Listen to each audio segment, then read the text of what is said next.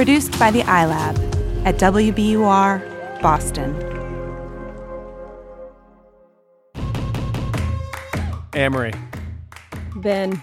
What's your summer snack? What's like your top summer snack? Frozen grapes. Frozen grapes. Have you had a frozen grape? I have, but it's been a long time. We recently talked about this. You got to get back on the frozen grape train. It's so good. Like, just refreshing and delightful. Yeah. And when you run out of ice cream or popsicles, they're there for you. What about you? I really like the cubed watermelon with fresh lime juice squeezed over it and frozen. I was picturing, for some reason you said cubed, but I was picturing those little melon ballers. You know what I'm talking about? Oh, like yeah. The little mini ice cream scoops almost that you make little melon balls with. Yeah, melon ballers are baller. Someday we'll grow up and have melon ballers of our own. Christmas is a-coming, Amory. I know what I'm sending you, and I know what you're sending me. We can get them engraved. There you go. And the engraving should just say, stay baller. These are good frozen healthy snacks, I feel. And also we have some refreshing snacks for you in the form of Snack Time Reddit stories, where we just kind of talk about stories that we like from Reddit. I've got one for you. Are you ready? I'm ready. Okay, so this one is interesting because it kind of comes from Twitter. It was like on Reddit, and then it went to Twitter, and then it sort of went back to Reddit. Okay. So, Amory, do you know who John Boyne is? No. Okay, so John Boyne is kind of a big deal. He's like an author that has sold a lot of historical fiction novels. Okay. One of them, The Boy in the Striped Pajamas, is history set during the Holocaust. So this guy, he writes like pretty serious fiction. It's very kind of well-sourced, well-written. It's supposed to live in a historical time. It's supposed to, feel accurate to that time, right? Mm-hmm. So there's a Twitter user and podcaster named Dana Schwartz, and she tweeted recently, okay, this is a thread, but it's worth it, I promise. On Reddit today, user no_000 posted a page from acclaimed Irish novelist John Boyne's latest book, A Traveler at the Gates of Wisdom. And she has this picture of a page from the book, and circled and underscored is this one paragraph that's about dye making in the book. Dye making? Yep, dye making. So... like DYE? Yep. Okay.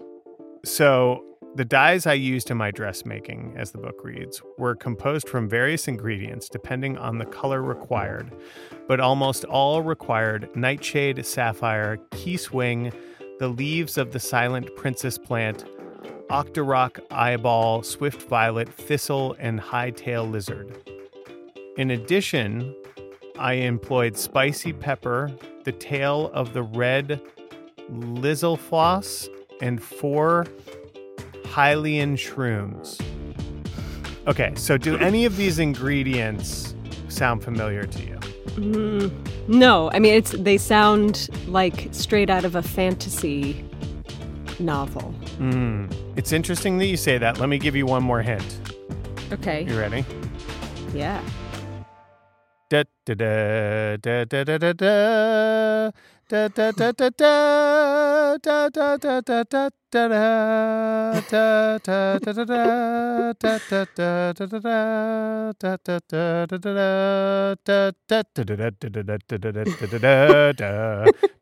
da da.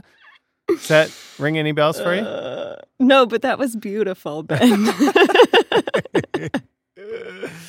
I really enjoyed that. I'm glad. Okay, so this is what Dana Schwartz writes. If those ingredients look weird to you, it is because they are straight out of the Zelda game Breath of the Wild. Oh, no. My husband's going to be so mad at me.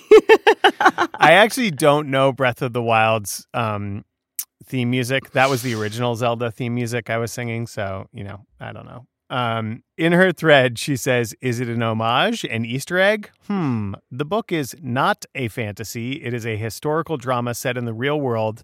I had a hunch and tried a Google search.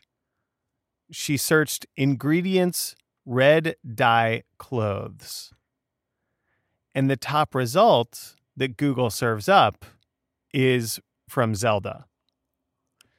So Dana goes on to say, while John Boyne was doing a perfunctory Google search for how to dye clothes red, he found a site listing monster parts and accidentally put them in his very serious book. I am very embarrassed for him, and this is my nightmare, but it's also very funny. Oh, this is like, how did this happen? Well, she says that's what she's telling us. You just Google it, and then you put it in your serious historical drama book, and then somebody catches you on it. But how do you even get that far to get to having it published? That's a great question. And I don't know if we know the answer to that. But we do know that John Boyne tweeted back. Are you ready? Oh, yeah. LOL. That is actually kind of hilarious. I am totally willing to own it. Something tells me I'll be telling this anecdote on stage for many years to come. Crying, laughing face. Oh, man. I don't know. I feel like an editor somewhere along the way there should have... that's what editors are for, right? Yeah. So a lot of people love this, of course, because a lot of people love Zelda. And it is kind of hilarious, just the circumstances of it, because we all have these kinds of fears, right? Like I search stuff all the time in the process of making the show, and then I try to get to the original source, but, sometimes I'm, moving quickly and I don't think about things that I look up, and I have to go back, and when I fact check it later, I have to undo it because it's wrong. And we all struggle with those things. And I think that it's just hilarious to me that because of like Zelda fandom and the Google algorithm, this whole thing came to be. And I'd like to celebrate that piece of it. Redditors discovered this incongruency and exposed it. And I think that's cool.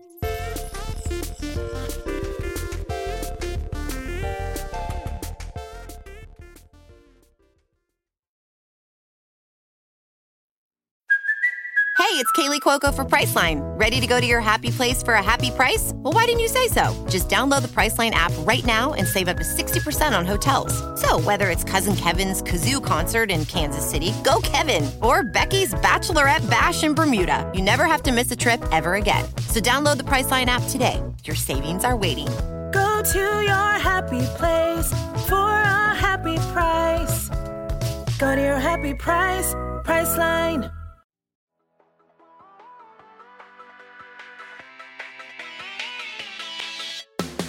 Hey, I'm Candace Lim. And I'm Rachel Hampton. We're the hosts of ICYMI, Slate's podcast about internet culture.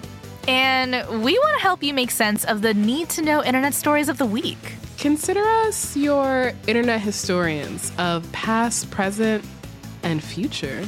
Of the good, the bad, and the truly unhinged. From nuanced takes on stories we're all closely following to the ones you wished you heard about. In case you missed it, that's ICYMI, the podcast that's extremely online, so you don't have to be. Follow and listen now.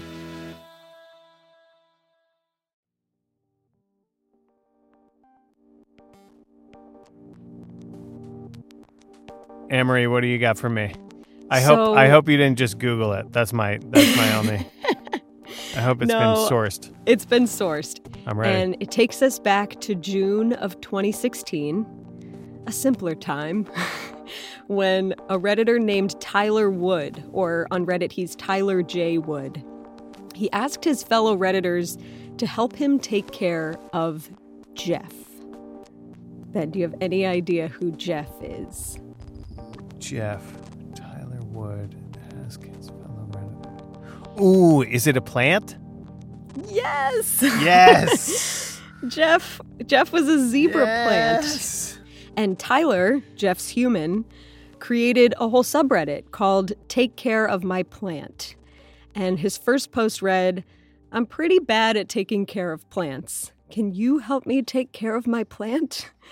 And Tyler created a bot of the same name, Take Care of My Plant. And every morning it was like midnight Mountain Standard Time, the bot would sticky a post to the subreddit just called Daily Water.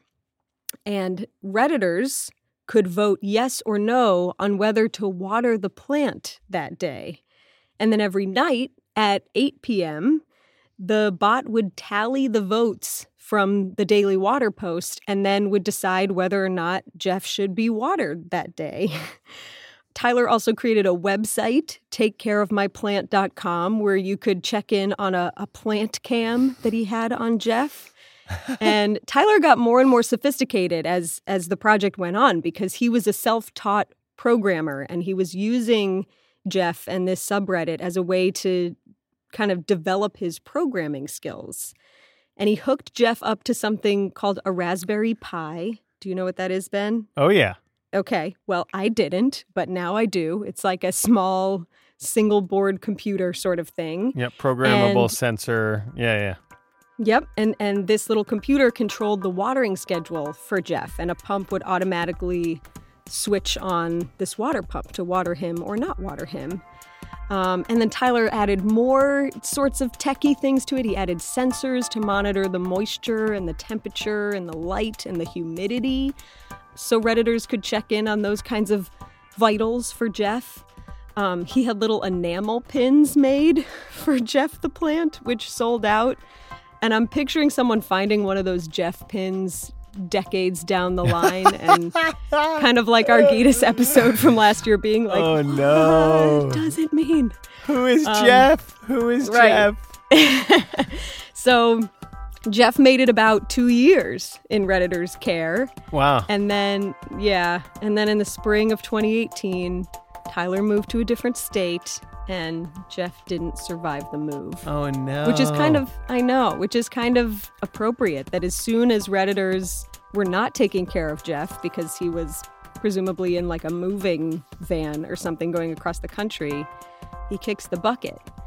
But the people in this subreddit were pretty devastated that this thing that started as a humble experiment that no one expected to succeed was really building a community, and Jeff was thriving for a while. Someone commented, "Fly high, my sweet Jeff. I will continue to wear your pin proudly." Oh, man. Wow. But then came another plant. It wasn't totally over. Freya, another zebra plant that the subreddit started taking care of, and the subreddit grew to almost 19,000 people. Oh, my gosh. Taking care. I know, right? But then just 5 months ago, he made a post that said, "Hey gardeners, it is with a heavy heart that I must announce this project is coming to a close.